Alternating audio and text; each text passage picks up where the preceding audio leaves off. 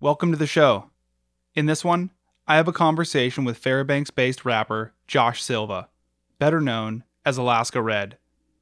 Red is one of the pioneers of Alaska hip-hop. He's been pursuing it for over 20 years, and in that time, he's had to learn what a successful career in hip-hop looks like in Alaska. That it can't follow the conventional route of radio play and touring because many times local radio stations won't play your music, and statewide touring is not always possible because of a lack of venues or an unwillingness to host a hip-hop show. So he's had to improvise by founding his own studio, releasing his music independently, and running his own tours. This podcast is made possible through the generous support of the Crude Magazine Patreon subscribers. If you already subscribe to the Crude Magazine Patreon, thank you. For those listeners who aren't, please consider subscribing at www.patreon.com/crudemagazine. That's patreon.com/crudemagazine, and pick the subscription tier that works for you. I want to thank everyone subscribed to the Company Man tier. These are the people who have subscribed to the Crude Patreon for $50 or more. Trina Duber, Seward Brewing Company, The Grind Coffee Shop in Juneau, Derek Adolph, Blue and Gold Board Shop, Sharon Liska, Alaska Surf Adventure, and Aquila Space. Thank you to all the Patreon subscribers. Your money and your support make these conversations possible. Okay, back to Alaska Red. As a pioneer, Red says that he feels a responsibility to the local hip-hop scene. So he tries to help up-and-coming artists when he can, by providing studio time and by imbuing knowledge. He says that if you want to be serious about music and excel at it, then you need to invest in yourself. Because, at the end of the day, nobody is going to believe in you if you don't believe in yourself. So here he is, Alaska Red.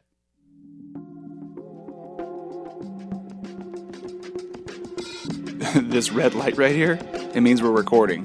Okay, fired up. Crude Conversations. Listen more than you talk. Go to work. Red, Cody, welcome to the show, man. thanks for having me back, man. I appreciate it. How are you doing? I'm doing good, man. Doing good.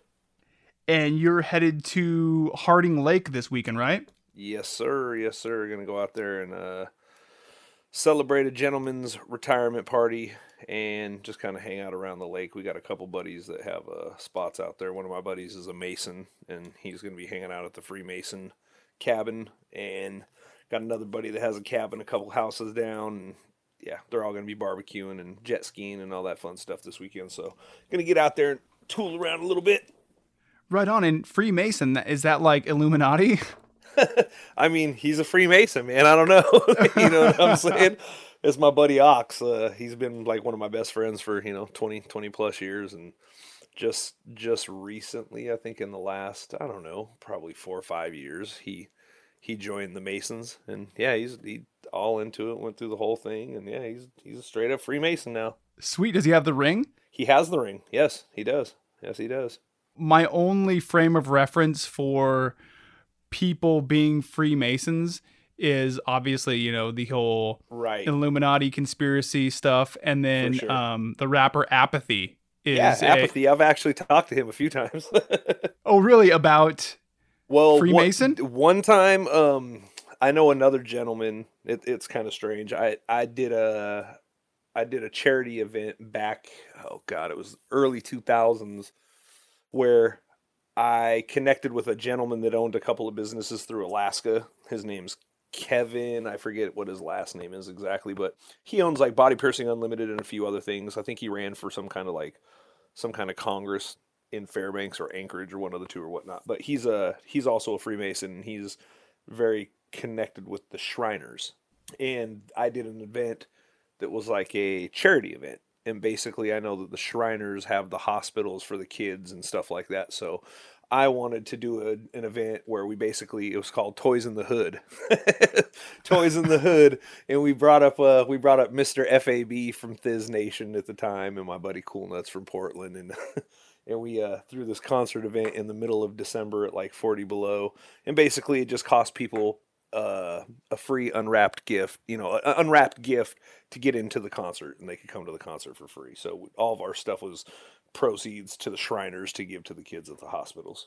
Man, that is really cool. How often do you try to do stuff like that, like charitable stuff? Man, I mean, honestly, as much as I can. You know what I mean? Like, I'm big into giving back to my community, and anytime anybody ever like reaches out to me, like to do something for a charity event, I'm usually 99% with it as long as I'm available. And then I try to come up with my own type of things every so often, man. Just something will click, or there'll be a cause that I need to support, or I would like to support, or a friend might come under some kind of a tragedy, brother has cancer, sister, I've done a couple of different things like that where we've raised funds for people. So yeah, I'm always about doing that kind of stuff, man.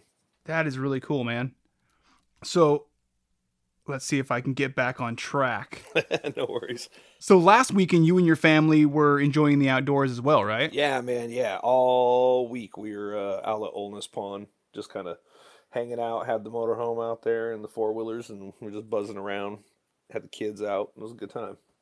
And I'm sure that's all awesome, but it wasn't really the summer you had planned, right? Because you were supposed to be on tour. Yeah, I mean, well, there's still plans for that though. We're going to talk about that for sure, because the way things worked out definitely didn't have plans for it to be exactly like it is at all by any means. I mean, I don't think anybody could have planned for this shit. So it just basically happened. And I mean, in the comings of this happening, the way it affected me personally was like, the Bun B show. The Bun B show was like the first thing that was supposed to happen that had to be canceled, because it was just right on that fringe, right before they were about to start closing things down heavily through the city and through, Anchorage, Fairbanks area. And they were like, we're about to start shutting the bars down up here too. And I was like, you know what, they're going to I better just pull the plug on it now instead of waiting it out. You know what I mean? I'm one of those kind of people that when I foresee something coming, I would rather jump on it and handle it now than try to wait it out. And then, what I'm saying? I'm like, I'm not trying to do all that. So about a month prior, I think it was about a month or 2 weeks prior to them like officially saying that the bars couldn't even be open anymore, I pulled the plug on it. I talked to Bun B's people. We kind of came to a mutual agreement that we kind of wait it out. And I mean, because we'd already dropped deposits, bought plane tickets. I mean, everything. Like, so we were pretty vested into the show. So that was kind of the first thing that happened. And then we also had, I had a couple events I was supposed to be a DJ for. Those got canceled because they were like parties, and one was a wedding, and they had to, reschedule the date. What else happened? And then, I had the Ladies First tour. That was the one that had to get canceled, and I'm going to try to reschedule it, which it really sucked because it was something that was going to be like a first time for, hip hop in Alaska. And basically what I did is I'd got with a few of the female MCs through the state, Stevie the Blessed, Fat Trophy Wife, and Duchess Merlot. And I'd ask them if they'd want to, collab together, not so much on doing music together, but doing a tour together. And I would act as the tour manager and the tour router. And basically I did all the booking, and I set it all up, and I routed it all, and I did all the artwork for it and all that stuff. So it was disheartening to see that not come to, fruition after doing all the work on it. You know what I'm saying? I had all the ladies ready to go. I also had a friend of mine and a former client, Scorpion Queen. She's from the Atlanta area. She was supposed to be coming up here prior to the tour kicking off by about 2 to 3 weeks. And she was going to be actually like Airbnb in a room at my house. And she was going to be recording her album. So it was like, that was another big chunk of like income that I lost, because all of a sudden COVID happened and she was like, can't come, sorry. You know what I mean? Yeah, I was like, oh dude. And then she was supposed to be on the tour too. So I lost a member of the tour, lost a bunch of like, potential income for the month and stuff like that on that deal. And then the ladies tour canceled, which sucked because it was like they were all looking forward to it. We had it pumped up dope. There was a lot of people backing it and that were really excited to do it. And it just, it sucked to see that not happen. And now that, times kind of went on a little bit more, they're opening things back up. The restrictions are getting a little looser, and it's just like, I don't know, man. We have another one. I have myself and Matt Angler co-headlining a tour for July, and that was planned. It was going to be the first ever Alaska dip netting tour, and we were going to make our way around Alaska, rock some shows and fish, and that's basically what we were going to do. And right now, it's it's kind of like we're kind of like filling things out on it, because it being that it is in July, Alaska has opened back up. A few of the dates are outdoor events anyway, so we feel like we could probably pull those ones off pretty easy without a problem. You know what I mean? You can do the social distancing. Everybody can stay away from each other. They're not, what I'm saying, it wouldn't really be an issue. The ones that we're still kind of filling out are the ones that are in typical venues, Coots, the guys in Homer at the Alibi, and different places like that. You know what I mean? I've been reaching out to all these different places and, just kind of getting their input on it. And a couple of them are, they're not even open back up for business yet, like normally they would be. So for them to go, all right, yeah, let's just do a show in a month, they're kind of like, well, I don't know, man. And I'm yeah, for sure. And I'm like, hey, man, that's where I'm at too, because I don't really know where the people are. You know what I'm saying? I've been trying to kind of reach out to people and kind of get their feel on it. And it's kind of 50-50, you know what I mean? I'm getting the, man, I've been ready to get out of this bullshit, blah, blah, blah, blah, blah. And then I'm also getting the, nah, man, I don't think it's a good idea for people to congregate together yet. And I'm just like, I get both people's sides of it. But me being an artist and this kind of being what I do for a living, I'm kind of like, I got to do something. I got to figure out something and figure out a way to make it kind of work. You know what I mean? So people feel safe. The establishments feel like they're making a good choice. They're not putting themselves in any kind of liable situation or putting people in harm, because that's not what anybody wants to do by any means. And we're not trying to be like, I don't know. I myself am not trying to be stupid and jump the gun and be like, oh, I got to go do shows just to do shows. Because, I mean, there's a million other things I could probably do to make money, but this is my livelihood. It is what I do. And it's like, I just feel like if people are comfortable with it, they should have the choice to be able to come out and congregate. You know what I'm saying? And that's kind of where I'm at with it. And we're just kind of trying to see what kind of guidelines we'd have to follow to make it happen. And if we can, we're going to do it and push forward with it in July. And like I said, a few of them will be outdoor events, and a couple of them will hopefully be indoor events if we can work out the situation and all the details with the event owners and the staff and all that stuff. So just kind of trying to, piece it together day at a time. And I think I read something about a longtime bar closing in Fairbanks recently. Definitely, man. There's a gentleman who he holds a few of the liquor licenses in Fairbanks and has for quite a while. And he owns a few of the establishments. He owns the Arctic Fox, the Red Fox. He owns the Marlin, and I think he used to own or be part owner in the Spur as well, which are like the four or five main bars in town. Mm-hmm. And, the Marlin's a long-time staple for music and stuff like that. So that sucked to hear, just all of a sudden one day they're in the paper saying that they're going to shut it down. And it's like, oh, man, that's like one of the last places in Fairbanks that, like, no matter who you are, no matter what kind of music you did, no matter where you came from even, you didn't even have to be from Alaska. I mean, that's what was so cool about that place. Like, there was people that came through there all the time that were not from Alaska. They were from lower 48, touring through Alaska during the summer, some through the winter. You know what I mean? It was just a cool, unique spot, man, that's been around for a long time, and it's sad to see it go because it has a lot of memories for me, man. I've seen a lot of cool events go down in that place. I played in it a bunch of times and seen a bunch of people play in it. So it's just one of those like places that'll be definitely missed in Fairbanks. What was one of the most memorable artists that you've seen there? one of the most memorable artists that I've seen there, Yeah. I would probably just say, honestly, the local events, man. The local events that I've seen people throw in the parties there that we've had locally have been like my favorite, honestly.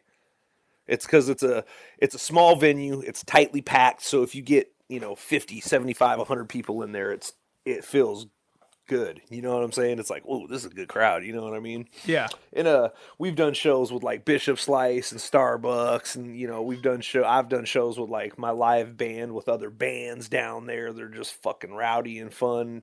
I mean, I've came to shows where other bands are playing there that have been rowdy and fun, but it seemed like every time like we threw some local stuff was always a pretty good vibe. I remember Tubby threw one back in the day. One of the first Tubby and Friends, I think, was actually at the Marlin. Nice. And yeah, and it was a super fun fucking show. Josh Boots came up for it. It was really cool. And then I did something similar, like I think like a couple months later or some shit. I did like maybe even been a year later actually. I don't even know exact time frames or whatnot. But I threw a show in April and I did like an AK All Stars thing, and I kind of like the format was very similar. I was like, you know what, I'm gonna reach out to the MCs from all across the state and try to have them come down and do this show. Should be dope, you know what I mean? So I tried to get Boots down here. I had Joker the Bells Bondsman come down. Young Block from LME came up. I don't know if Tashani came with him or not. There's a few Anchorage MCs that ended up showing up. Darius, and then Johnny Kohler was out here, even though he's from Fairbanks, but he runs with Darius and them. So Darius was out here from Anchorage, and Double Dose came up. Yeah, man, it was dope. It was a fun show, man. Just packed with good, local talent, good vibes, just good energy all night. And then just from then on, we just kind of kept doing the same kind of vibe, doing like local showcases at the place and stuff. And they always seemed to have like cool turnouts, and wasn't ever no problems. It was always a good vibe in there, and you could just kind of expect it to be a fun little place when you had a show.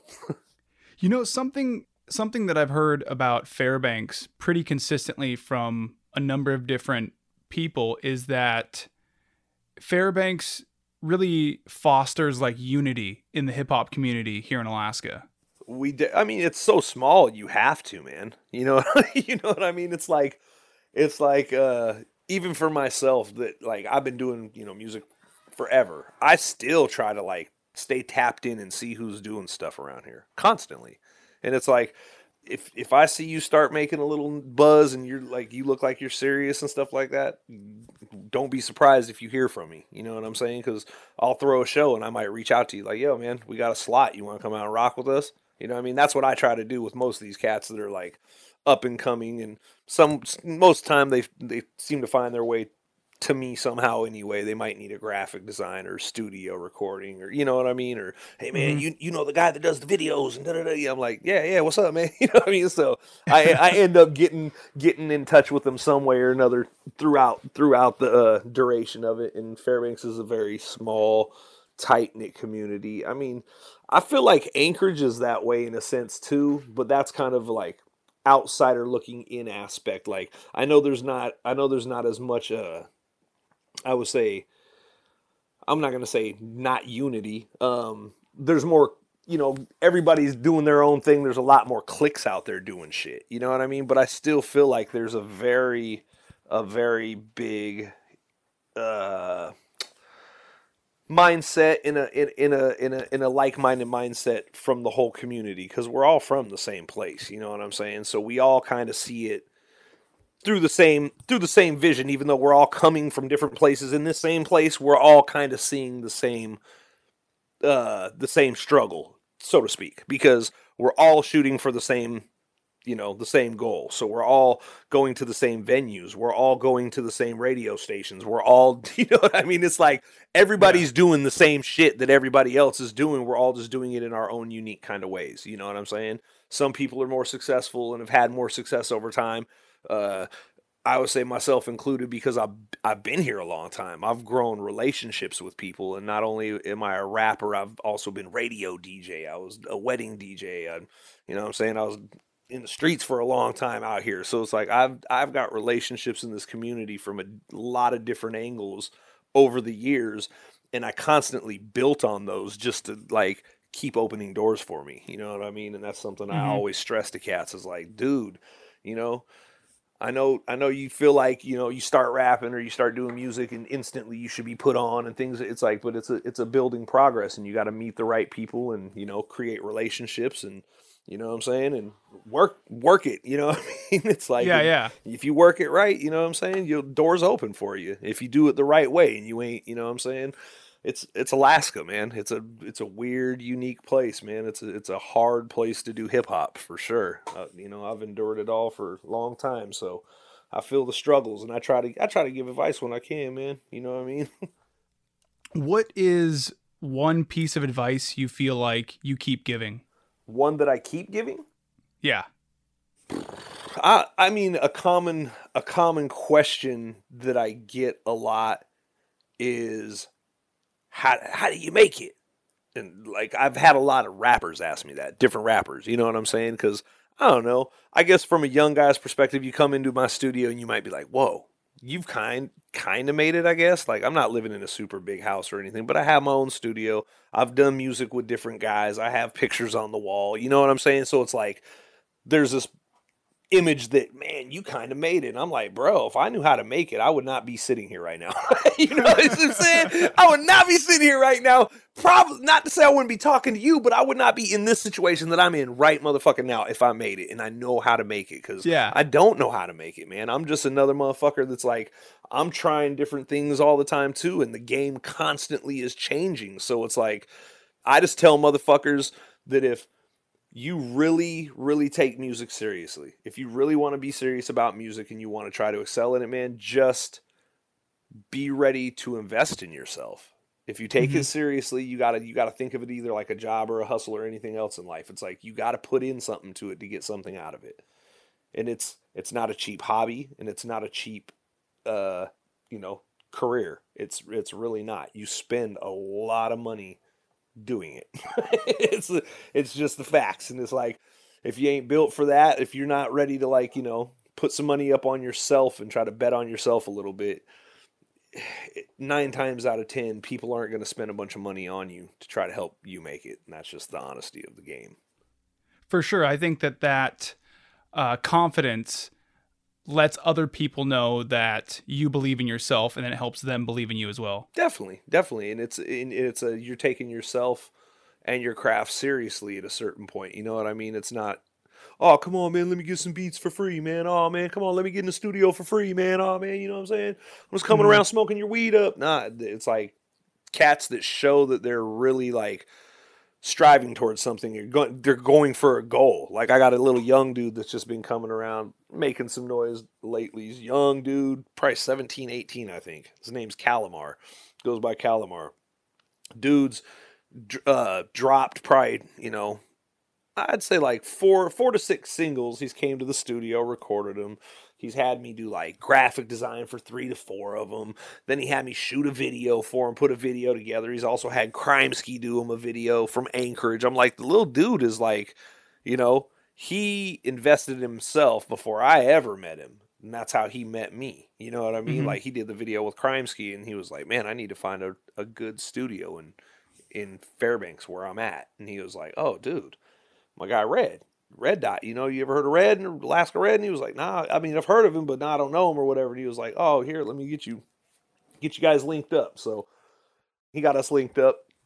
Little buddy's been over here, like, you know, putting in some work. And I'm like, okay. And not only here, he's been, you know, going out and shooting his little iPhone videos and putting stuff together and putting his YouTube channel together. And it's, you know, I like that. I like it. It's inspiring to see the young guys out there making moves.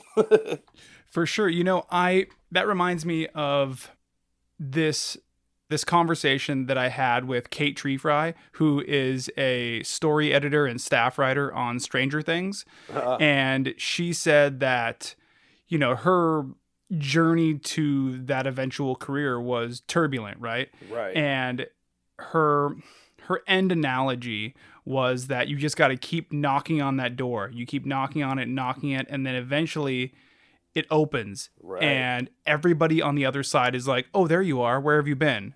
Yeah, for sure.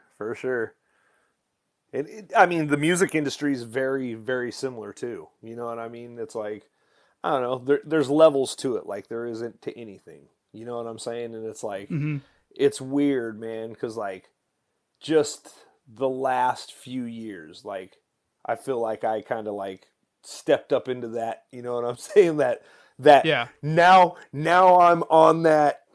Oh, you're an underground indie artist type shit. You know what I'm saying? Not a huge one, and I haven't got a huge name, and I'm not making millions of dollars, but the indie artists that I always looked up to, that I always was like, oh man, Mad Child and fucking, you know, ICP and Tech Nine and fucking, you know, Strange Music guys, and those guys all know me now. You know what I'm saying? I've done music with all those guys. I've toured with all those guys. I've done like, and they know who I am. Even it's not just like I know who they are. They know who I am. You know what I'm saying? Like, oh, Alaska Ray. Oh yeah, that's right. You know, so it's like, okay, I've stepped up into that level. Now how do you level up into that next level? You know what I'm saying? So it's like, it's constantly trying to level up type of thing. You know what I mean? And as you do, like you said, man, the doors open. People are like, oh shit, where you been, man?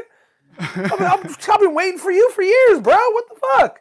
I'm like, oh, for real? Oh yeah, man, I heard about you when you did this with so, and I'm like, huh, well, that's crazy. Yeah, oh yeah, you're the guy up in you're the Alaska dude. You know, I hear that all the time. Like, oh, you're the king crab dude up in Alaska. I'm like, oh yeah, we got the king crabs up in Alaska. Everybody wants to see that shit.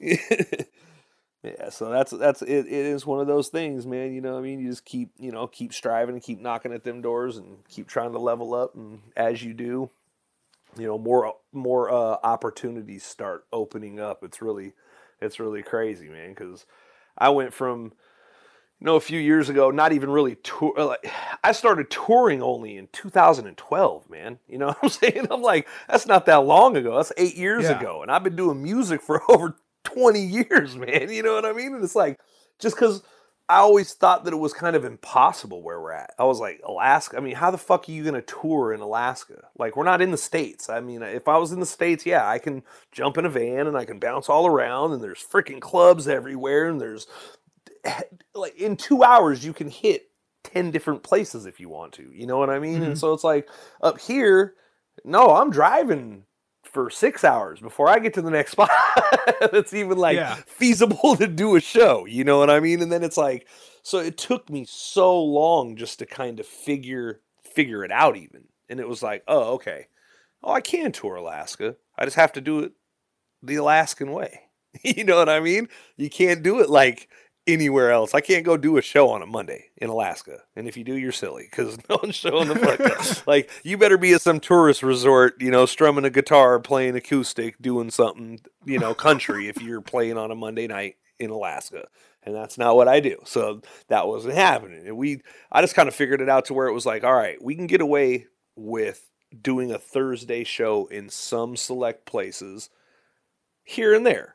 Not all the time. It's not a weekly thing here. It's not like in the States where they have Tuesday night shows, Wednesday night shows. It's just not like that. So it was like, you got to be kind of a weekend warrior up here. And then I started building my route. You know what I mean? I started with on my Grizzly tour in 2012, and I just kind of kept working it from there and would like expand and get new places, and a couple places close, and I just figured out how to do that, and then I implemented that into, all right, I've been bringing guys up and doing shows, and then I was like, well, I'm ready to tour the lower 48 a little bit, you know what I mean? It'd be dope to do that, and then I just kind of started reaching out, but I didn't want to, my first time going out, I didn't want to be like, I'm going to go out all on my own and see how this works, because I knew I didn't have a buzz nowhere, you know what I mean, except for Alaska, really, so I didn't want to just go hit the road and see if I could, you know, do a show and pull people in, because it's a lot of work just setting up a show in my town, like, let alone trying to set up a show somewhere else. So I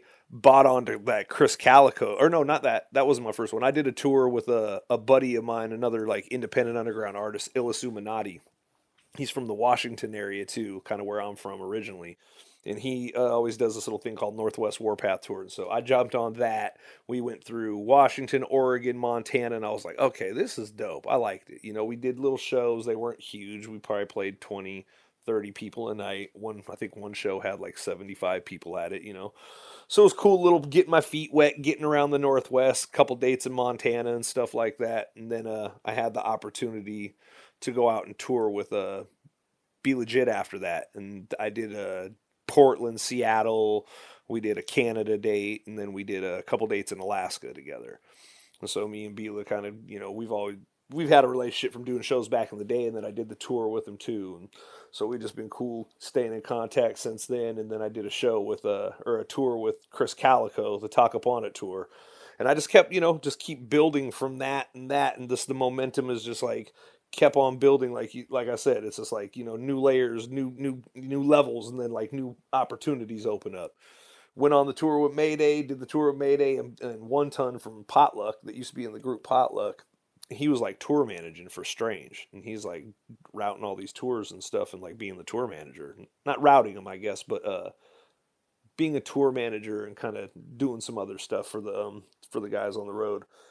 And so then I brought Mad Child, Stevie Stone, and then also him up because he was doing their Strange Noise tour or whatever, being the manager on that. Brought those guys up. I think it was last April, 2019, 18, something like that. Brought those guys up, and we just got to talking, and he was like, man, Red Eye, and I was like, bro, I just chopped it up with him because he's just one of those really genuine people, you know what I'm saying? Like, we connected, and he was just always really genuine with me, and I was like, man, I want to get in your ear. I know not right now, we're doing a show or whatever, but when you get back into town, back home, I want to call you, and let's have a conversation. He was like, all right, cool, man, hit me up. And I'm like, dope. So I give dude a call, and I'm like, hey, man, look, I'm just trying to get to that next level. You know what I'm saying, in the game. Yeah. And sometimes it takes that, man. Like, I've always been a very, very fucking humble dude. Like, I've always been like, I'm going to let my craft speak for itself. I've never, ever bothered one artist I've brought up here. Ever. Like, hey, man, here's my CD. Check me out. And it's like, I don't know, man. Did I do myself a favor or did I do myself a dishonor? Because who knows? Maybe they would have listened to it and been like, man, you're dope. I'm fuck with you or whatever. Who knows the opportunities that could have come. But I always felt like from a business standpoint, it wasn't a good look being the promoter to also be like, oh, I'm a rapper, dude. Check out my music. Here, man, let me push this on you. So I never did that with anybody ever, man. And I always just tried to, work my way into shit by hard work and showing that I was worthy of my positions. You know what I'm saying? Not trying to beg for no shit or get put on from nobody for nothing. It was just like, I just worked. You know what I mean? Mm-hmm. So this particular time, I was just like, look, man, I'm just trying to figure out what I got to do to kind of, I was like, I don't expect you to give me all the game, you know what I'm saying? Or just turn me on or whatever. But if you could just sprinkle me a little bit and give me a little bit of direction, homie, you know what I'm saying? That's all I'm asking. I said, I want to do what you're doing. I said, I think the next step for me, because I love touring, I love making music and doing my thing and traveling and all that shit. I said, but I can't keep paying to get on these fucking tours, man.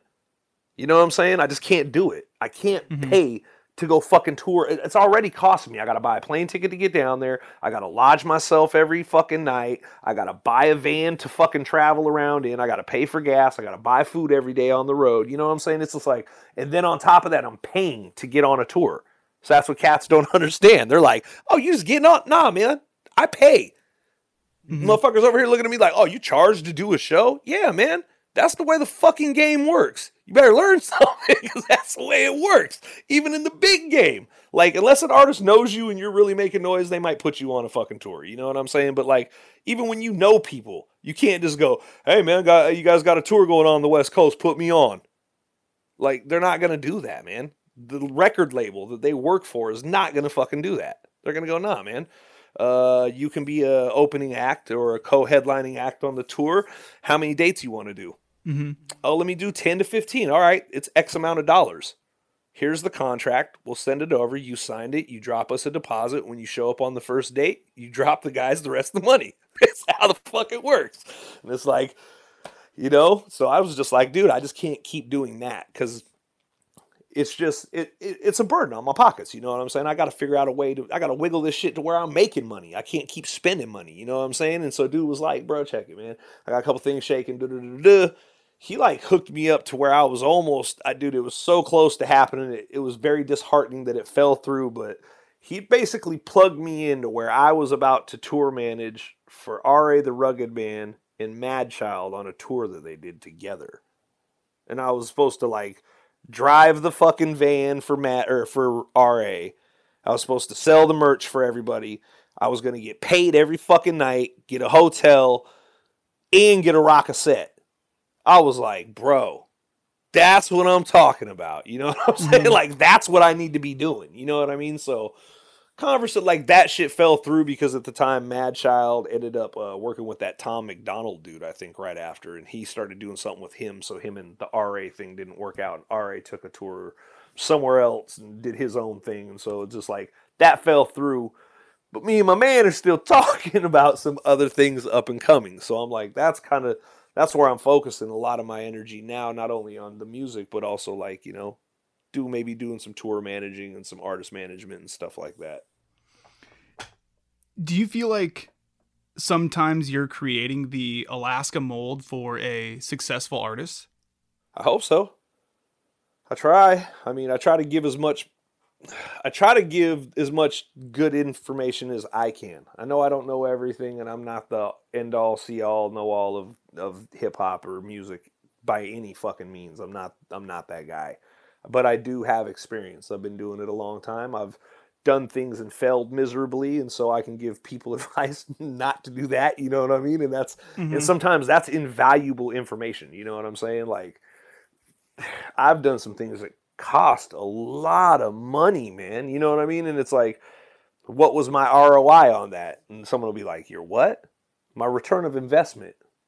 What kind of ROI did I get for that money that I put out to that? And then they're going like, whoa, I don't know.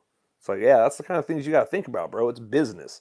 It's music, but it's also business. You know what I mean? And a lot of people, they forget about that. You know what I mean? The business part is 90% of it if you're serious about it. Music's 10% of it. You know what I mean? Music is 10% of it. The business is 90% of it. I feel like it's not a new idea, but it's gaining more momentum nowadays. You know, there was a lot of attention paid to Nipsey Hussle because he was doing that, right? Right. So it's interesting to see it continue to kind of grab hold. Yeah, definitely. I mean, there's been a big, especially in the hip hop world, there's been a big talk of independent and, you know, being independent. That's the way to do it. The labels fuck you. The labels will fuck you. The label they've been saying that forever because people know. I mean, record deals are fucking crazy, man. Doesn't R.A. the Rugged Man have a t-shirt that says every record label sucks dick? Oh, I'm sure he does. He probably has more than one that has some fucking horrible sayings about every fucking record label in the industry. Oh, like, man, he's one of the guys that got blackballed, you know what I mean? They cut his ass to where he could never reach that next level. You know what I'm saying? Like, I mean, Method Man even talks about that. Other people in the industry talk about it. I mean, and he's not the only one. It happens to a lot of different artists that, you know, don't conform or don't follow the mold of what they want at the time or whatever. And so that independent thing has been ringing out for years, but it's never been more easy or more like true and more of a I guess a full-fledged being able to do thing like it is nowadays. You know what I'm saying? With the internet and everybody has access to a computer and a mic and, you know, cameras, and it's crazy, man. It's crazy. Well, as far as independent goes, you kind of got in with the exact right crew with Strange Music, right? Oh yeah, man. I mean, you want to follow independent giants? I mean, the way I've always looked at it is like, if you want to be successful, you study other successful people.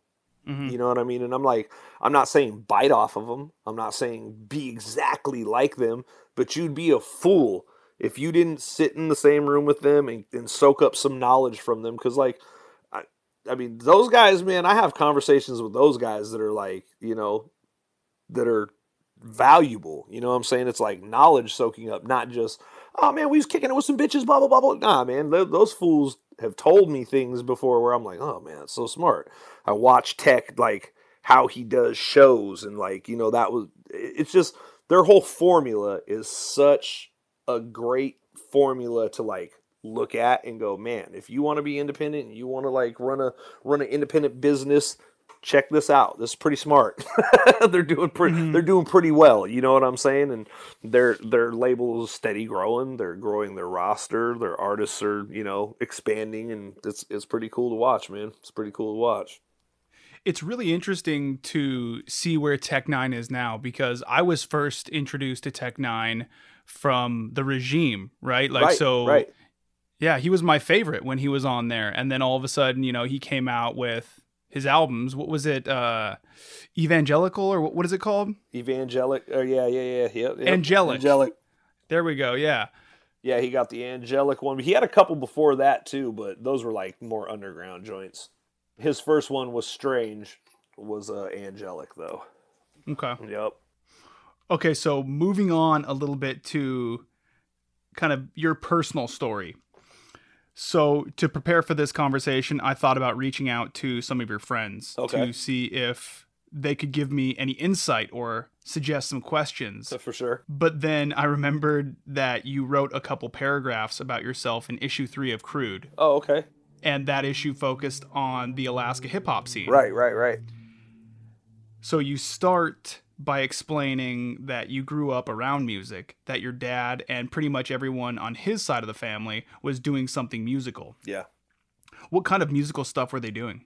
Rock and roll. My dad was a rock and roll guy, you know what I'm saying? Played keys, sang, played harmonica. Basically was a well-rounded musician, could pick up a guitar, you know what I'm saying, tinker around on the drums. Mm-hmm. All my cousins were in bands playing rock and roll music, like the big hair, like bandana days and shit. And then I had an uncle that was in a blues band. He played keys and sang, did soul music, kind of like gospel, gospel blues. My grandmother on that side, she was a pretty predominant opera singer back in, like, I guess the 60s, early 70s, down in the Bay Area in San Francisco, where they were originally from.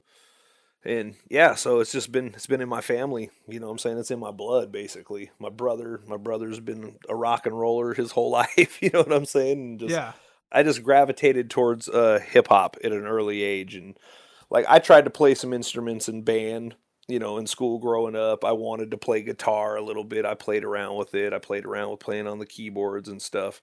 But I don't know, I was always into like electronics and like plugging shit in and like messing with stuff. So it was like when keyboards came out and they had like little background beats on them, like the little, you get a little drum pattern. Like I instantly knew how to like kind of make beats. Mm-hmm. Even though I didn't know what I was doing back then. Like now looking back at it, I was like, oh shit, I was like making beats back then. That's crazy. You know what I mean? Like, I didn't even know what I was doing. I was just playing around, but I was like making beats. And then couldn't record them or nothing. You know what I mean? And then I started like getting into the, I don't know, about early days, like when breakdancing was big. I was into breakdancing. And then I met this guy up in Alaska when we were up here a long time ago before we moved back to the States. He was from New York. And he was like a rapper, and he like breakdance too, and he used to teach us like how to beatbox and rhyme and shit. And then me and my brother started like trying to write rhymes.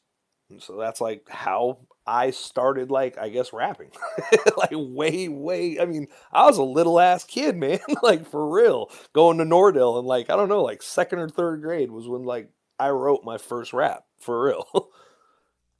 So that's when you started making music. Not necessarily making music, but that's kind of when I was like, that's like when hip hop kind of was introduced into my life, basically, you know what I'm saying? Okay. And then I started kind of tinkering around with it.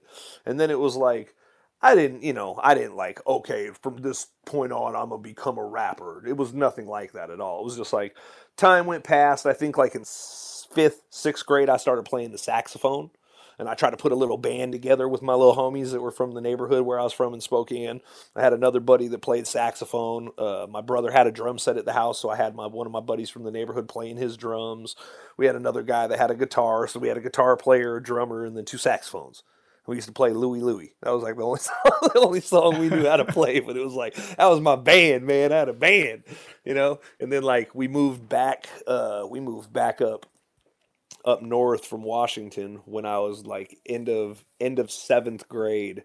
And then that, like, it was weird because like probably that summer when I got out of 7th grade going into 8th grade, that's when I don't know if I could rap before then or whatever. I kind of could, I guess, you know what I'm saying? Like, right, like, but freestyling, like, I knew how to rhyme and freestyle really good. And people would be like, yo, man, but just rap something, man. And I would just make up funny ass raps, like walking to school or walking home. we'd be at house parties and people would have me like rap for fucking hours. Like I'd just sit there over other people's beats and just be rapping and rapping and rapping. And that's just kind of how I got my start. And then my not freshman year, but like my junior year in high school, I wasn't even in high school no more. Should have been. 50 Below Records came around. You know what I mean? That dude, Brad Johnson, put together 50 Below Records in Fairbanks, and then that's how I got introduced to kind of like, oh, you can actually make beats and do and record vocals, and that's how I learned how to kind of do everything that I'm doing now. And that was from 1996 to 1999, right? Yeah, that was like 99, 96, 95, 96 to 99, yeah. And that was before Red Dot Productions, right? So there was like a little bit of an interim, right? Yeah, for sure. Those guys, it was weird because like I think it was like 98 or 99. We all jetted down to California and we did like this recording at Paramount Studios, and they were going out to like the clubs and meeting people and brushing shoulders with everybody. And it's California, so they're getting like the California talk. And then the dude that owned the studio just was like, came back like, we're moving to Cali. Like, fuck it, we're gone. You want to be a part of the studio, or part of the label, you better pack it up and move with us. You know what I mean? It was just like, I was like 18, about to turn 18, something like that. I was about to have my first kid. I'm like, bruh. At that time, I was just in the streets. You know what I'm saying? Like, that's all I did. I was like, man, I go down there, that's a whole different fucking world. It's a whole different animal. You know what I'm saying? Like, you mean the streets down there? Yeah, bro, compared to here, I'm not no dummy. You know what I'm saying? I wasn't no fucking idiot. But that's all I knew how to do. You know what I'm saying? Not to be like short myself. I could have got a fucking job, I assume, but what was I going to do? I didn't know. I didn't even really know how to get a job out here. You know what I'm saying? Even though I knew hella people, maybe I didn't want to at the time. I don't know where my mind was at, but I just knew that what I was doing up here, I was not going to survive doing that down there. You know what I'm saying? It wasn't going to work. And so I was just like, dude, I don't think I'm going. You know what I'm saying? And I stayed. I think only 2 of the cats out of like the 9-10 dudes that were signed to the label actually went. You know what I mean? The main dude that owned the studio and the equipment, he took all the equipment down there and dipped. And one of my homies, BA, who was he was like a military cat that was up here transplanted. He ended up going down with them. And then my brother Tone, he was originally from Alaska, or he's originally from LA area, but was up here in Alaska. He was like one of my buddies for a long time. He went down there and messed with them for a bit too. But then he even left the label and came back to Alaska. So it was like it worked out down there for them for a little while, but then things, I guess, just kind of fell apart or whatever. And I was up here basically, like, well, what do I do? And I didn't know at that time, I didn't know basically jack. All I knew was that I came into a place, I walked into a door, shut it, and the mic was on, and I put my headphones on and I could rap. You know what I'm saying? That's all I knew. I didn't know nothing about making beats per se. I didn't know nothing about the engineering side of things, recording side of things, nothing. But I just quickly kind of picked it up. I was like, okay, well, I want to rap still. So if I want to rap, what do I need? I need beats. This was before the internet, though, so it wasn't like you were going to go get on the internet and go find beats. It was like, okay, well, if I want beats, I got to make them. Mm-hmm. All right, well, how do I make a beat? What do people use? Oh, they use drum machines. Okay, yeah, the drum machines make the drums, Okay, now I got a little drum pattern going. Well, how do I put sounds on top of that? Oh, well, you're going to use a synthesizer. A synthesizer. Oh, yeah. My uncle used to have them synthesizers. Okay, yeah, I used to play with those shits all the time. Oh, cool. Okay, well, how do you make the drum machine go to the synthesizer? Oh, it's this thing called a MIDI cable. You got to MIDI that shit in, make it talk to each other and learn how to do that. And so then I was learning how to do that. And then I was using I think it was an Alesis S16 drum machine with a Yamaha synthesizer that had a sequence in it. So it had like 8-track recording capability. So I could lay my drum pattern down on my little drum machine and then use my keyboard to make my background sounds in it and stuff like that. And that's what I made my first 2 albums. All the beats were off that setup pretty much. And how long did it take you to make one song? Oh man, I don't know. We would mess with beats for days, man. Because that's all we were doing. We were just sitting in the studio, chilling, smoking weed, bullshitting, and messing around with music. So the process was a lot different back then because I didn't have a studio either, per se. So when we first started making beats, it was kind of like, you know, I had a couple of homies that had a little bit of equipment, and then I had a little bit of equipment, and we'd get together and we kind of sit there and we'd like tinker around on the things, trying to come up with different sounds and beats and stuff. And then we found a way to like, I found out a way after I ended up getting a mixer, because at the same time as I bought an MPC 2000, my first MPC 2000, I bought a big ass 24 track mixer. Big ass Mackie mixer, and everybody was like, "What the hell did you buy that big ass mixer for?" I was like, "'Cause I'm gonna open up a studio one day." They were like, "What?" I was like, "Yeah, I'm gonna open up a studio one day." They're like, "Damn, that's a big ass mixer." You know what I'm saying? Like, just sitting in my bedroom with an MPC next to it with nothing else, big ass mixer and some headphones.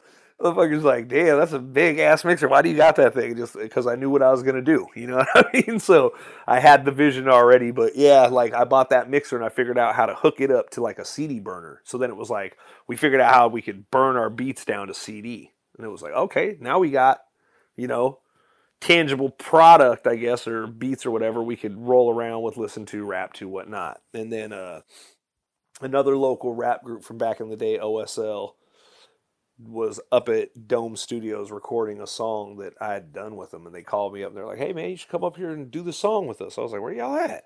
I didn't even know there was another studio in Fairbanks at the time at all. I had no idea. And he was like, "Oh, we're at this place called Dome Studios," and gave me the scoop where it was at or whatever. I went up there and started recording the song with them, and I was like, "Okay, this is cool, man. I can dig it." So from that day on, I just started like booking sessions. So it would be like, I would go home, and it was crazy. It became like my newest addiction. I would go home, I would make like 3 to 4 songs, and then I'd book a session. And it was like it was I'd be in the studio probably twice a week, every week, 2 times a week, probably on Friday or Saturday, and then I'd go in there on like a Wednesday. And I was just working like crazy, putting out hella songs, but we weren't putting them out because there was nowhere to put them out. You know what I'm saying? It wasn't They just existed. Yeah, I had all these songs, you know what I mean? And it wasn't even songs. I had them on reel to reel. And so then I started picking through them to put an album together. I was like, fuck this. I'm putting out an album. I'm making a CD, man. I'm going to go ahead and put this thing on an album. Yeah. So I just picked out like 19 songs out of like, I think we did like 34 something tracks at the time. Picked out the best 19 that I liked the most out of the bunch that we had at the time, and I had the guys up there at Dome Studios, Riff Raffson and Jerry Raffson, sit with me, and we tried to mix it down to the best of our abilities at the time, you know what I mean, and for what I knew or what I thought sounded good, and for what they knew, and we mixed it, and then I went to a local lady for graphic design, which was a huge learning experience. I ended up spending like $8,000. No, not $8,000 on graphics. It was $2,800 on the graphics of that CD, my very first one. And I was just like, that was way too much. I should have never paid that lady that much money.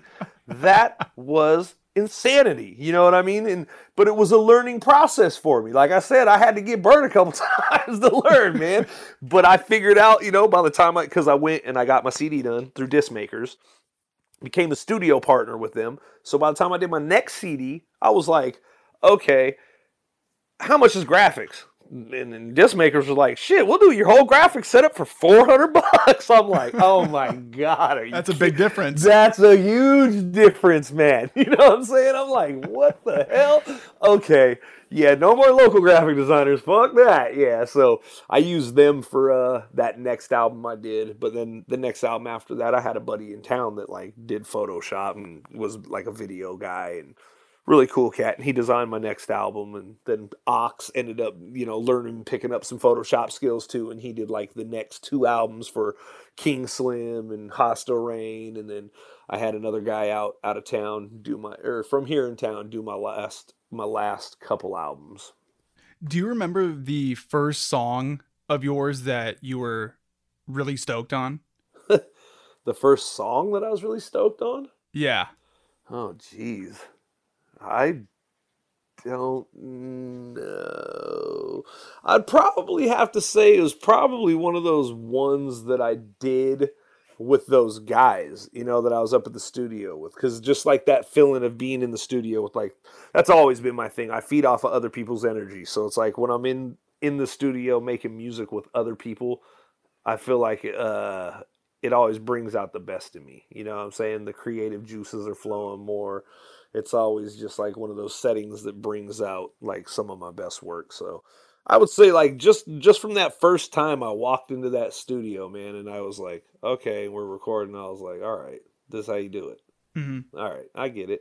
You know what I mean? And then by my second album, them dudes up there were like, you're going to own your own studio one day, man. We already know it. And I was like, whatever, dude. I love this place. I ain't never leaving. You know what I mean? Yeah, no, that shit was short-lived. By the third album, I was already buying my own equipment. You know what I mean? And yeah, eventually I did. I opened up my own studio and, kept on going with it.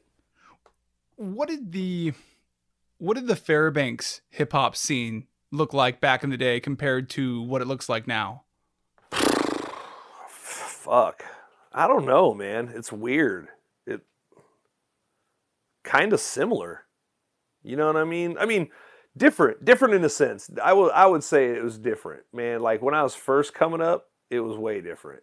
Like, because when you're a young guy and you're looking at the older heads and you're seeing what's going on, you're kind of like infatuated with it. Like, yo, this is dope, man. It's popping out here. Blah, blah, blah. You know what I mean? You're like, oh man, it's moving. There's a lot of shit going on. Oh man, so yeah. Oh. You just like, you're excited by the energy of it all. But like, as you get into it and it's like, you start really noticing what it is. It's like, this is a small, teeny fucking community, man.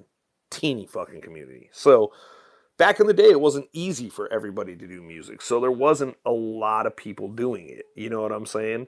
As time progressed, it became an easier thing, and everybody wanted to do it. Everybody wanted to rap, everybody wanted to be a producer, and everybody was. And so it was like, you'd get guys that pop up. You get military guys that come in towns that have a group. You get local cats that would pop up for a second and be doing some stuff. And it's like, the local essence of it all always seemed to be the stuff that stuck around. You know what I'm saying? Like, you wouldn't necessarily see guys being like really super productive, but they're always there. You know what I'm saying? You had like the OSL guys, Tubby and the Hellraiser guys, you know what I'm saying? Like, just all them different groups of people that made music. And so you could always kind of expect like a party to be popping up, or, a show to be kind of like a local show to be going on, or, you know what I'm saying? Just something would be happening. Not necessarily every single weekend, but there was usually something to look forward to eventually. You know what I mean? And that's what kind of kept the scene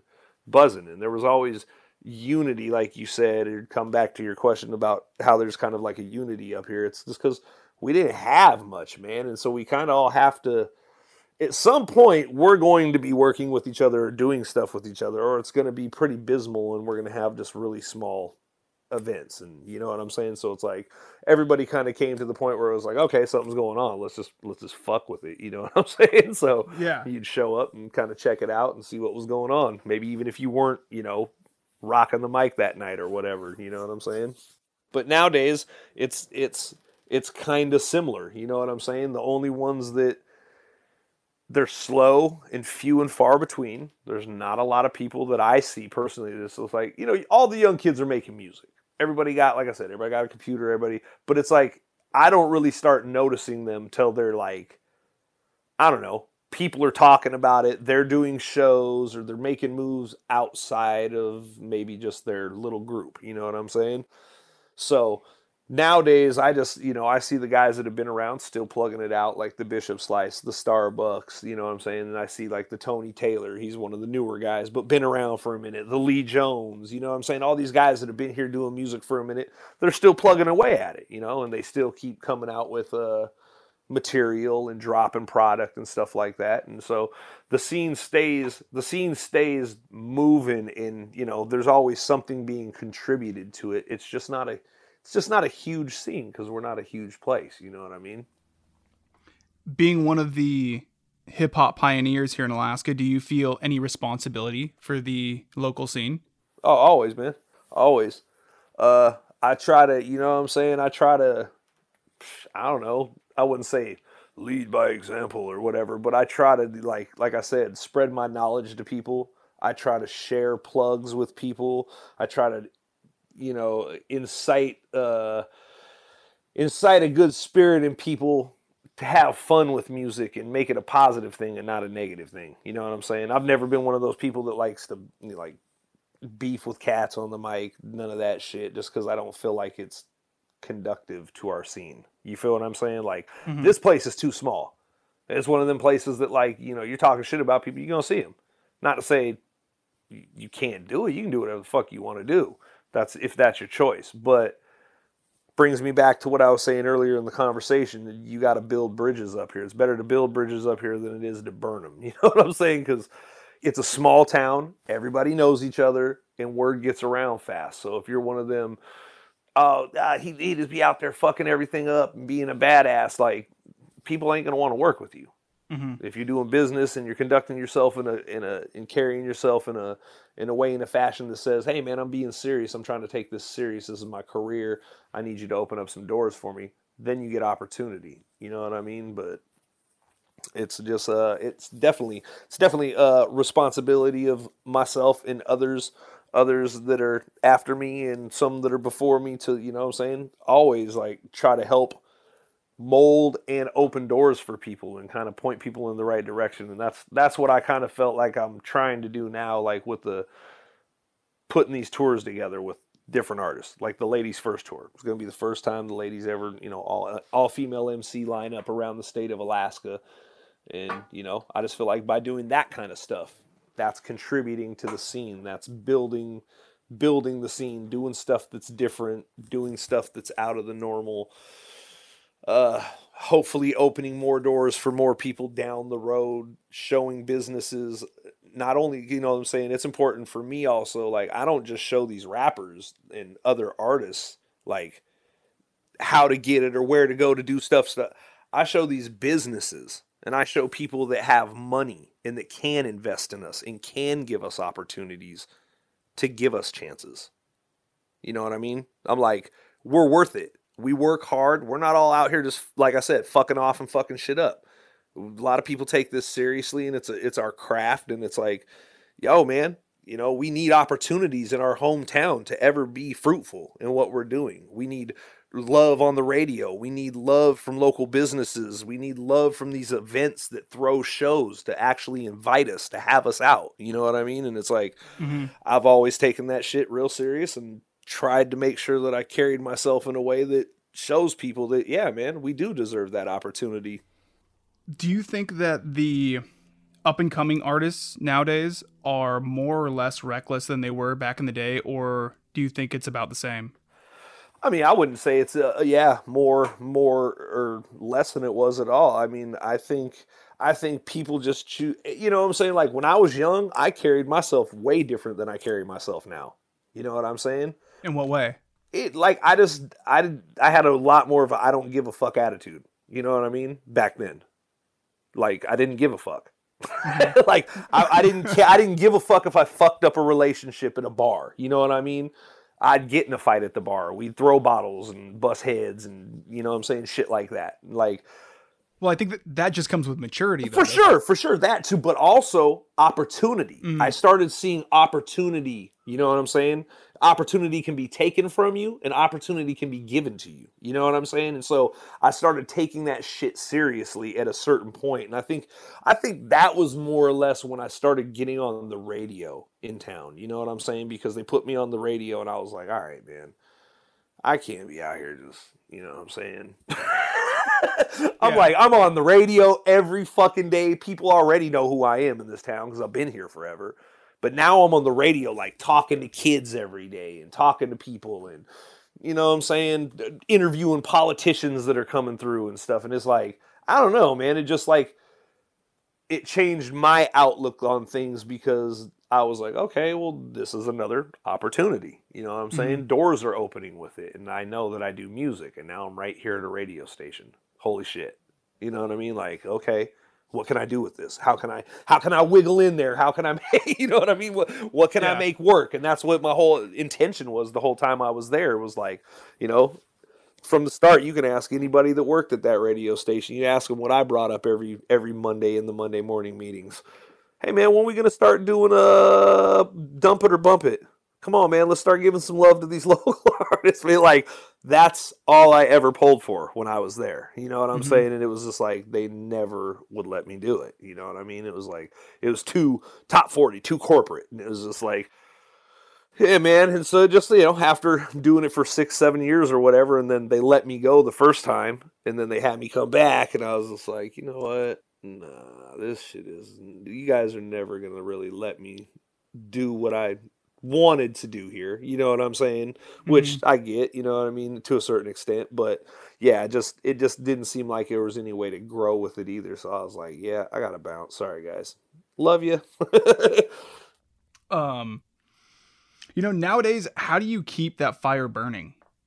And it's hard. It's hard, bro. You know what I'm saying?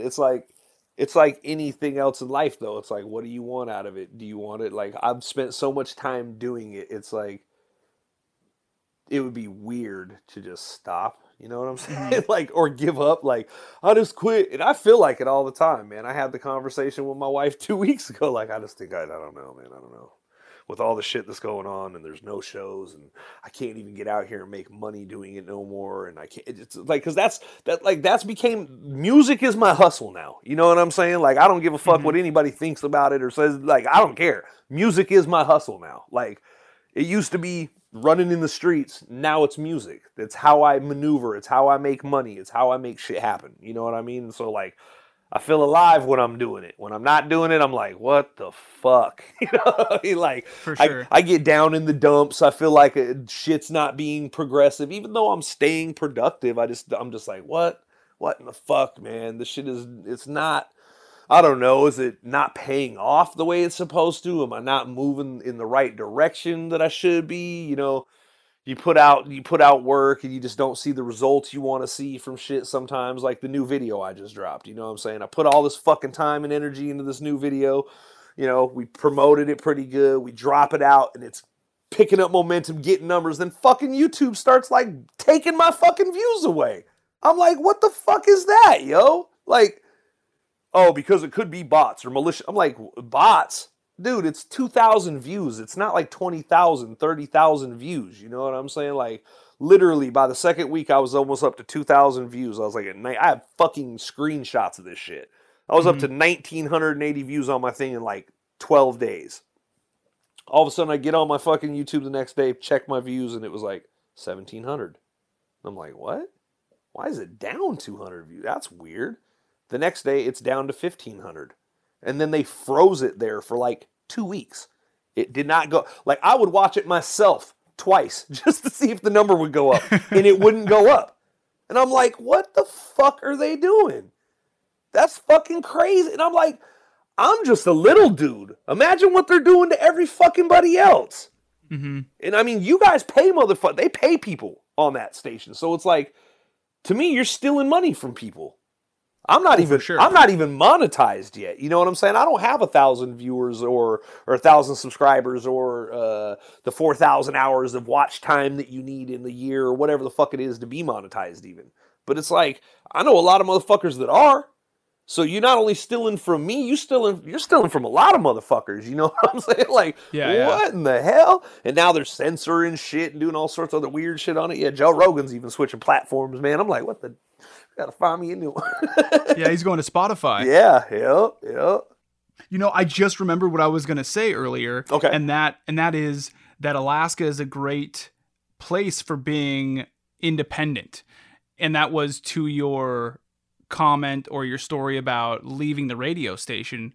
And I mean, maybe it's because we're so far removed from, like, I don't know, national what's going pushes, on. Progress, those types of things, new ideas, and so we get stuck in old modes. That's exactly what I seen at that place. It wouldn't even matter like who, like, it wouldn't matter if the place sold and it got a new owner, because the powers that be that are in the place were like, we've been doing this for 30 years this way. It's just like, dude, okay, you've been doing it 30 years this way. Let's fucking spice it up a little bit. Let's bring a little life to this motherfucker. Let's do, man, I'm not a dummy, man. I have good fucking ideas, man. I was bringing some like prime shit to these fools, like, and in turn would have made the radio station money. That's what was funny about it to me. Like, I had sponsors signed off ready to buy the fucking thing that I was trying to do, and they were still like, nom, nom, nom, nom, nom, nom, nom. I was just like,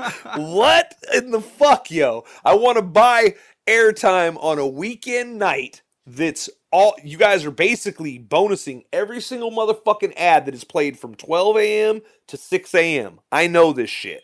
You know, I know the inner workings good enough in these radio stations now that I know that all the fucking ads played from midnight to 6 a.m. are bonus fucking slots that you give to people to bump up their contracts. You're like, yeah, you're going to be getting all these extra ads. And it's like, yeah, from 12 a.m. to 6 a.m. when no one's listening. But anyway, that's how they do it. That's how they sell. So I'm like, okay, well, why don't I buy 2 hours of that time for X amount of dollars every week? Like, literally had sponsors ready to buy that shit. And they were like, well, the thing is, we think you're... I was like, no, man, I will play our format of music.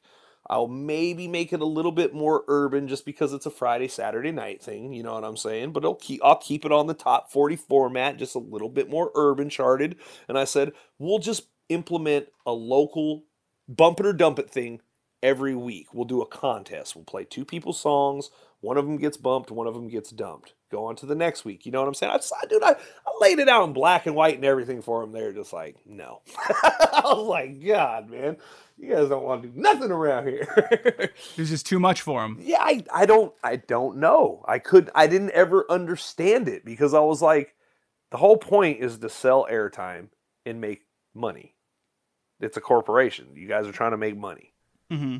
So why can't I sell this to some... I had like Street Sounds, one of the audio shops in town, was going to buy it. And then I think I was on board as Red Dot Studios. And then I even had one or two more places that were going to like chip in on the sponsorship. And it was not a little bit of change. I think I was bringing in, it was like, what, $4,500 a month. That's pretty good. And dude, it was 4 times a month, the show. That's it. So it's like $1,000 per show. You know what I'm saying? It was like what I was like getting for that 2-hour slot. I'm like, you guys are not making $1,000 in 2 hours of ads on Friday or Saturday night. And you're too far off from our programming format and da-da-da-da-da. We don't do local stuff because then all the locals want to come out and start giving us music that they want us to try to play. And then they're mad at us when we don't play it. And I'm just like, dude, that's why you make something like this. Because then it gives them that opportunity to play it and you don't have to deal with it. When it also creates healthy competition. Hell yeah.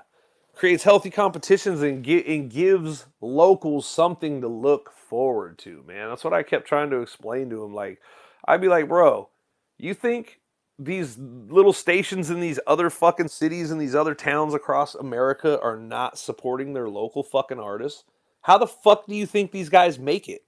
Mm-hmm. They make a song that's good. They bring it to their local station and their local DJs in the club. That the club DJs are like, fuck, man, this is good. It's getting traction. People are digging it. You bring it to the radio station. The radio station DJ hears it, goes, all right, dog, I'm going to put you on one of those, those kind of programs, whatever it is. Bang it or dump it, flush it or bump it, all that stuff. They have all them kind of things down there. And I'm like, why can't we do something like that? Mm-hmm. It just it's like it give back to your community, even like you care about the artists in your community. I said, bro, if I ever fucking blow up, I said, I swear this on my life, and you motherfuckers want me to do an interview, I won't. I told him that. I said, I fucking put it on my mom, man. Just because you guys are so whack with the way you are with local artists. I said, if I ever blow up, man, and I come back here and do a concert, I don't give a fuck. If you guys call me and want to do an interview, I'm going to tell you to fuck off.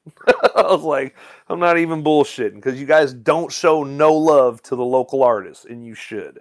Just come back here and we'll do another interview. For real, dude. I would in a minute because that's the thing. I appreciate the people that take time out to appreciate the arts in their area and the people that are actually trying to do something with themselves. You know what I'm saying? Like, there's a lot of other things I could be out here doing, but I'm not. Sure, yeah, you know what I'm saying?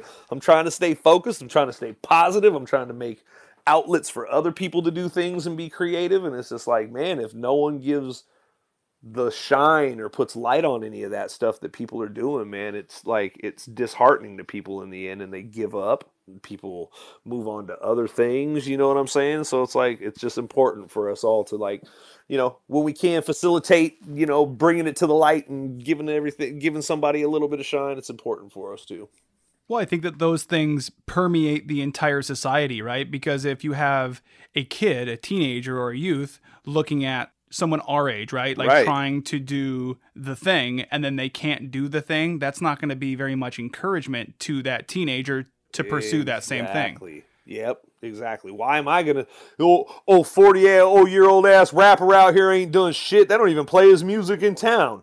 Mm-hmm. You know what I mean? And that's the image you get from some of these kids out here from that shit. You know what I mean? But then I got to be like, yeah, but look, dog, when I get out of here, you wouldn't believe the love I get. You know what I'm saying? Yeah. Like, bro, I leave here and it's crazy. That's the shit you got to work for. Get the fuck out of here every once in a while. Get out of here. Like, you know, this could be your hometown. You can always come back. Sometimes you got to go, though. You know what I'm saying? Sometimes you got to go. We're kind of nearing the end here, and I have a few more questions for you, but I wanted to talk about a few things that you mentioned on a phone call that we had, which was 52-week leak and Freestyle Friday. Okay, so going back to us talking about, you know, staying productive and kind of, you know, trying to just stay moving in that aspect and, you know, staying relevant, I guess they call it, or whatever, you know what I mean? I've tried to be a lot more engaged on my YouTube page this year because, like we were talking about how the game is constantly changing. Well, streaming is that's how you get paid. You know what I'm saying? You're not getting paid if your channel ain't monetized and if you're not getting good streaming numbers off of these streaming services. So I'm focusing on that. I'm trying to raise my numbers up on my Spotify. I'm trying to raise my numbers up on my YouTube. You know what I mean? So I started a segment called Freestyle Friday on my YouTube page.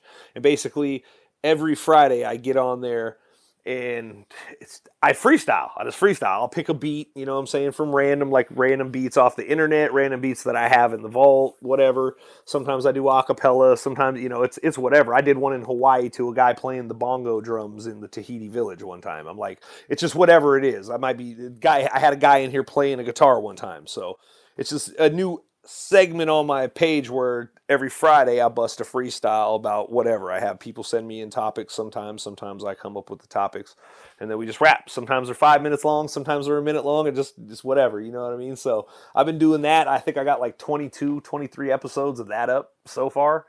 I kind of took a little break just since summer hit, just because I've been outside and working in the yard a whole bunch, and I just kind of been, you know, resetting myself through all this bullshit. So I've taken a few weeks off, but I'm about to kick it back off here real soon. And then that's the Freestyle Friday thing. And then we also have the 52-week leak. Now, what I did with the 52-week leak was I basically challenged myself. You know, this is a challenge to myself to, like, stay productive, stay making music, and stay releasing things. So my goal was, like, you know, raise them Spotify numbers, raise them YouTube numbers. And the way you do that is by releasing music and staying current. You know, I've had a problem with, like, waiting years in between releasing projects just because I like to put albums out. And I like to put out full albums the way I've always done it, blah, blah, blah. Well, times change, things change. You got to innovate. You got to switch shit up and do things different. So I said, well, hey, man, this whole year, starting January 1st, I'm going to start putting out a new song every Monday. So that's what I've been doing. I've been releasing a new song every Monday for the entire year, which will be 52 weeks, you know what I mean? And I'm on week, 2022 is coming up next, I think, week 22. And yeah, I'm only a couple of weeks ahead of myself on songs, so I'm like, I gotta get busy, man. I was comfortable there for a minute. I was about like 5 weeks out, like I'm good. Got like 5 weeks, I could chill like a motherfucker. Now I'm over here like, uh-oh, shit, I got like 3 weeks. I better get my ass to work. You know what I mean? So it's keeping me productive. It's keeping it fresh. It's keeping the ideas rolling in. I'm just, you know, just putting stuff together and putting it out for the people to hear. And as far as freestyle is concerned, there's kind of two different descriptions of that, right? So there's written and free form and then off the dome. How Yeah, do I'm you off the describe it? dome. I'm always off the dome. My freestyle is like nothing's written, nothing's rehearsed, nothing is pre-planned. It's all just off the dome. Like sometimes the only bit of pre-planning that'll come into it is if like I've asked people for topics. You feel what I'm saying? So like sometimes I'll have cats like give me topics and I just write the topic down. You know what I'm saying? Sledding in Alaska, skiing in the Alps, whatever the fuck it is. You know what I'm saying? And I have to incorporate that shit into my rhyme, and that's what I do. So I feel like freestyling has been brought up a number of times in this conversation, and it's also been a constant throughout your life. For sure. How would you feel about ending this on a freestyle? Let's do it. So do you want me to give you something to freestyle about? Or a phrase, or... Sure. Give me something to freestyle about. Crude conversations. All right. Here we are. Well, let's take it back to like 2008. I think we was up in the AK State, and Cody hit me up and said, don't be late. I got to put it out on these here rap pages. Crude Conversations, that's what it is. I got down on the mag. We handled the biz. I had a 2-page feature, and it was the shit, and I had to say thank you for featuring it. All of the rappers from the great 907. We be freestyling off the top of the head. That's not no writtens, no bullshittings. I dig up in these crates, soft like some kittens. Put on the mittens for these hard-hitting bars. It's Ari to the double, you block fucking star. Straight from the 49th, one of the best. I don't have to walk around and puff out my chest. I know who I am, and that's who I is. Ari to the double, baby. Always handle my biz. Peace and love to all you listening.